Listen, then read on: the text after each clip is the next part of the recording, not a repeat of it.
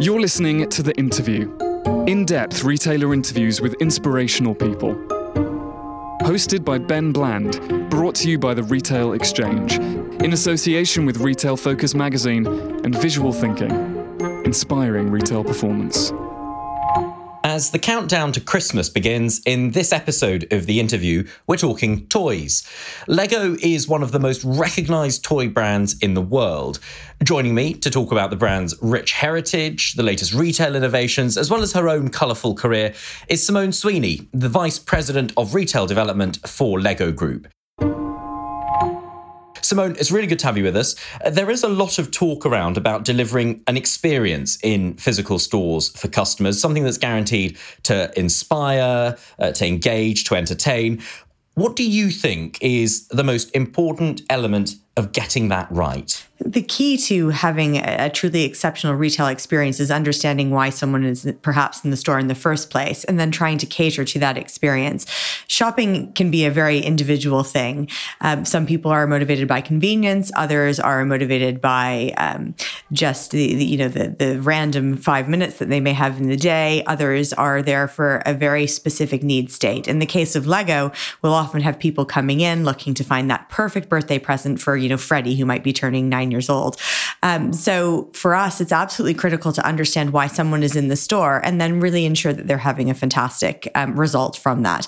It could be fun, it could be convenience, it could be having the right support from the staff as they're shopping to find that exact right set, or just really, helping them to experience the wonder of playing with these little plastic bricks. Of course, for Lego, your consumers are not necessarily your customers, although there are some who would fall into both categories. There are. But largely, you are trying to, I suppose, create an experience for young children in the stores. But how do you do that while also making sure that the parents who are ultimately going to be buying the products are not sitting there disengaged, basically using it as a free creche? Yeah, absolutely. We do sometimes have parentless children wandering around in the stores. For us, it's about ensuring that it's a really fun experience, and it shouldn't matter if you're 4 or 44 or 84. The store is really focused behind giving you that experience regardless of why you're there and who you are. We do really like to get people involved in play. There's a lot of hands-on building activities in store. There's events that you can schedule yourself into, or just drop in for some kind of general building fun. And we really focus and work with our store teams to ensure that they're kind of fun activators. They're there as kind of these play ambassadors. So they're very, very much trained and genuinely very engaged and delighted to be kind of getting hands-on with the various consumers and shoppers who are in the store at the time. So we try and kind of get down to the level. So if the kids are playing, we have our an experience behind Duplo, which is the preschool brick-based toy from Lego, where it's designed specifically for toddlers. You will find that the parents of the toddlers will really get down and play because they're used to sitting down on the floor with them, getting really hands-on, where the older shoppers or those with older children may not necessarily be as attentive to what's happening with the bricks versus what's on their phones. What we try and do is really engage them in that play. So, let's say the child's building a fire truck, then we'll, get mom or dad or granny to sit down and build as well. We'll look for opportunities. And we see also in a lot of our developed markets that Lego is a toy that 1, 2, 3 generations have played with. So there is this huge kind of feeling of nostalgia. And you'll definitely see, the dads getting down and playing with Star Wars, or the grandparents getting involved. So, looking out for that key experience and seeing what really resonates with the people in store at the time, and then developing an experience for them is a great way of just having that differentiated experience. And what have you seen other brands do that you have then thought, we need to do that, or I wish I'd thought of that? There's so many great examples from retail at the moment. There's a lot of fantastic personalization happening right now. Primark's just launched a customization shirt experience. Those are really strong because what that takes is a kind of a core offering that's accessible to everyone. Everyone wears a t-shirt at some point in their lives, but then it makes it unique to them. And that is a really compelling offer. And it's being executed by lots of different people in lots of different ways. It started with things like engraving and monogramming, and now it's gone to kind of screen printing and embroidery. And that as a trend, it doesn't really matter what you're doing and how you're doing it, but what it does is it lets you put that unique stamp on it. For us, we're looking at ways that we can personalize the bricks, we can print on them. We've just piloted that in 2 of our stores, one in China, one in the US, to fantastic success. I just wonder what it is that makes that then an experience, because customization has been around for decades. Yeah. As a kid, I remember getting a pen with the name carved into it, with, it was done in front of me. And I thought it was the most amazing thing. The concept of personalization isn't new. So what is it that then makes that an experience that stands out for customers when they come into store? Yeah, absolutely. I think if you think back to the experiences when we were perhaps small and customized, I used to think it was the coolest thing to get your nameplate, and my name was never on anything unless I was in France. The joys of having a unique name. What's different now is that you can customize it with any number of things and quickly. That's a major value add. You used to have to go into a store and put your order in and maybe come back the next day or have it posted to you. We can, with 3D printing technology, with different kind of techniques, engravings, et cetera, you can do it right then and there. So you have, I think, that immediacy, which is perhaps different from, days gone by. But I think the range of creativity and then the showcasing of it appeals. There is much broader reach when you can take a selfie of yourself with your, with your newly personalized Lego brick or your custom T-shirt, and then put it on Instagram, Facebook, tweet it, etc. And that kind of that impact also starts trends. So I think that is really resonant and relevant these days. It's interesting you mentioned the social media aspect. One of the biggest pub chains in the UK, JD Wetherspoon, announced it was going to drop it's going to close all of its social media accounts across Facebook, Twitter, Instagram, saying instead it wanted its staff to focus on giving people a really good experience when they were there physically, face to face, rather than worrying about all of this stuff around it. Do you think they are an outlier? Do you think that is a strategy that is doomed to failure? Or do you think they could be the first ones who've latched onto something that other retailers, whichever bit of retail they're in, will eventually think, yeah, do you know what? We have become too obsessed with social media and we need to concentrate back on the core of people having a really good experience in the store. I think they're probably not the first and they won't be the last.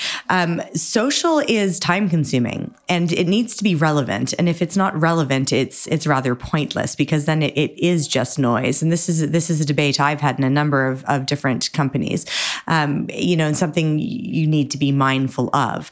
I think if you can connect it to your core proposition or enhance what you are trying to deliver, then it absolutely serves a purpose. For us at Lego, we are not actively marketing to children, but we, of course, realize the importance of digital. We have a really strong digital community. We're doing a really fantastic initiatives like Lego Life, which is a social platform for kids to share their builds, to get inspiration. And that is massively relevant.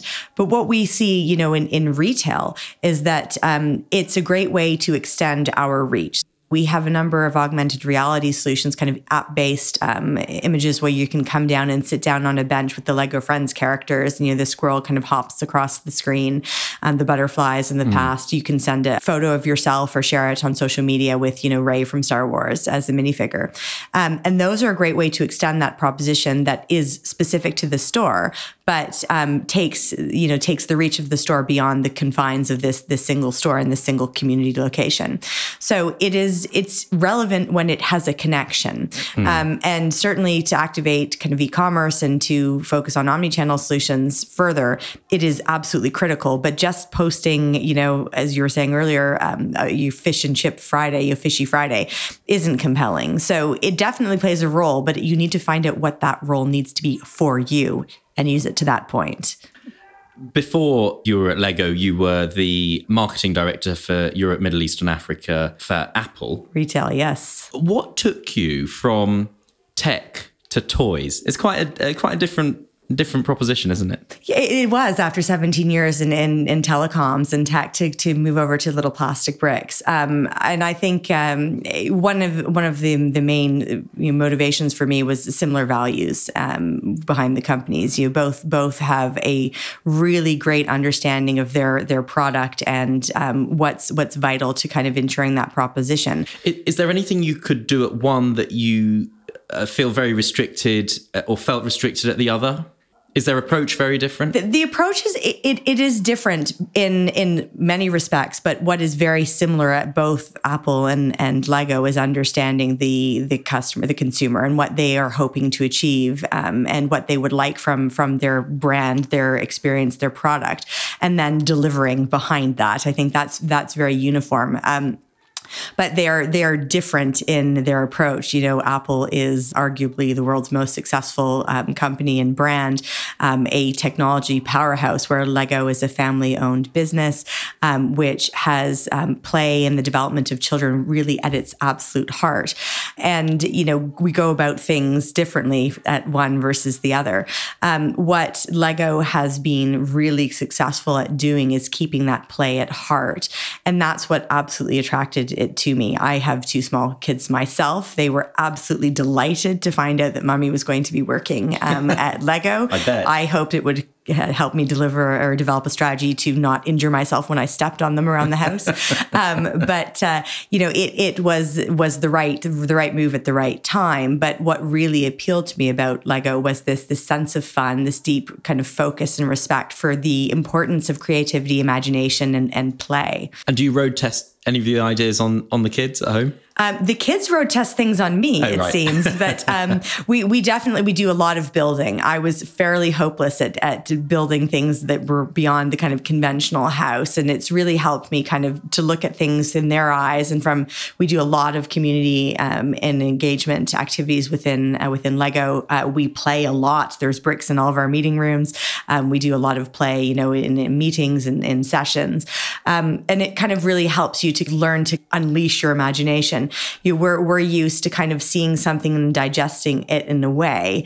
And one of the sessions that a colleague of mine did earlier, he asked everyone to build a little duck.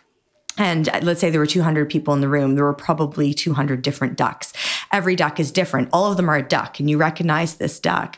But the kind of internalization, the way you digest, you build that duck is unique.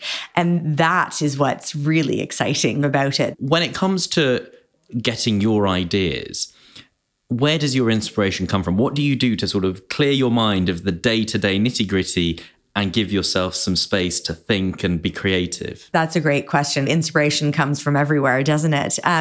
We do a number of things to try and kind of, let's say, activate it. Whenever we get together, with myself and my retail development team, we will usually do some play activities. We always do play activities. We will do brainstorming. We're always kind of looking to the future and thinking what could happen next. So we do try and create the space in our kind of day-to-day work life and our agendas. We kind of diarize, imagination, which sounds ridiculous, but we try and at least create the space for us to talk and to kind of bounce ideas off of each other. And that's great, because when you have a mix of nationalities and experience bases and people in the room of all backgrounds, you often will go in quite a different direction. So, we do that. So kind of the more business-like, innovation brainstorming. We also do take a lot of inspiration from the product design process. We look also to the feedback we're getting from the store teams, because they see what's kind of coming and what's needed. We also look to other industries. There are some really cool things happening in other areas like apparel, footwear is a big one for us. Any kind of food and beverage, hospitality. So we kind of look and see what's happening. Often, someone will have gone on holiday and had this incredible experience, or had a great or a terrible experience out for dinner one day, and we will talk about that in your kind of general day to day, and it usually leads to ideas, because we're thinking of ways to be an innovative retailer, as well as ways to be an innovative seller of toys. So we we are constantly on the lookout, and inspiration strikes from all sorts of ideas. And a lot of ideas aren't necessarily new. We've seen some kind of version of this before, and now we have the technology to kind of bring it to life and activate it more quickly. Our first version of Endless Aisle, which is in our stores now, isn't actually shoppable. You can see the entire product catalog, and it was just images and a brief description. We've added reviews, we're adding videos, we're adding building instructions. We're adding a kids section because many of the kids are too short to see, some of the content. So there's it's almost like a split pane, the adult version and the kids.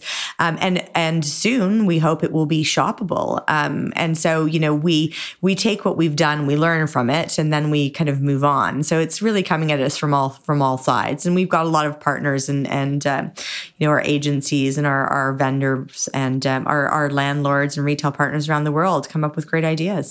When you look at the big names you've worked for, as you say, one of the most successful, if not the most successful technology brand, Apple Retail, one of the most iconic toy brands, Lego, what do you want to do next? Are there any brands that you look at and you think, what they're doing is really exciting, I would love to be part of that? Or conversely, where you think, there is so much potential, but they are just not getting it right, or any other reason?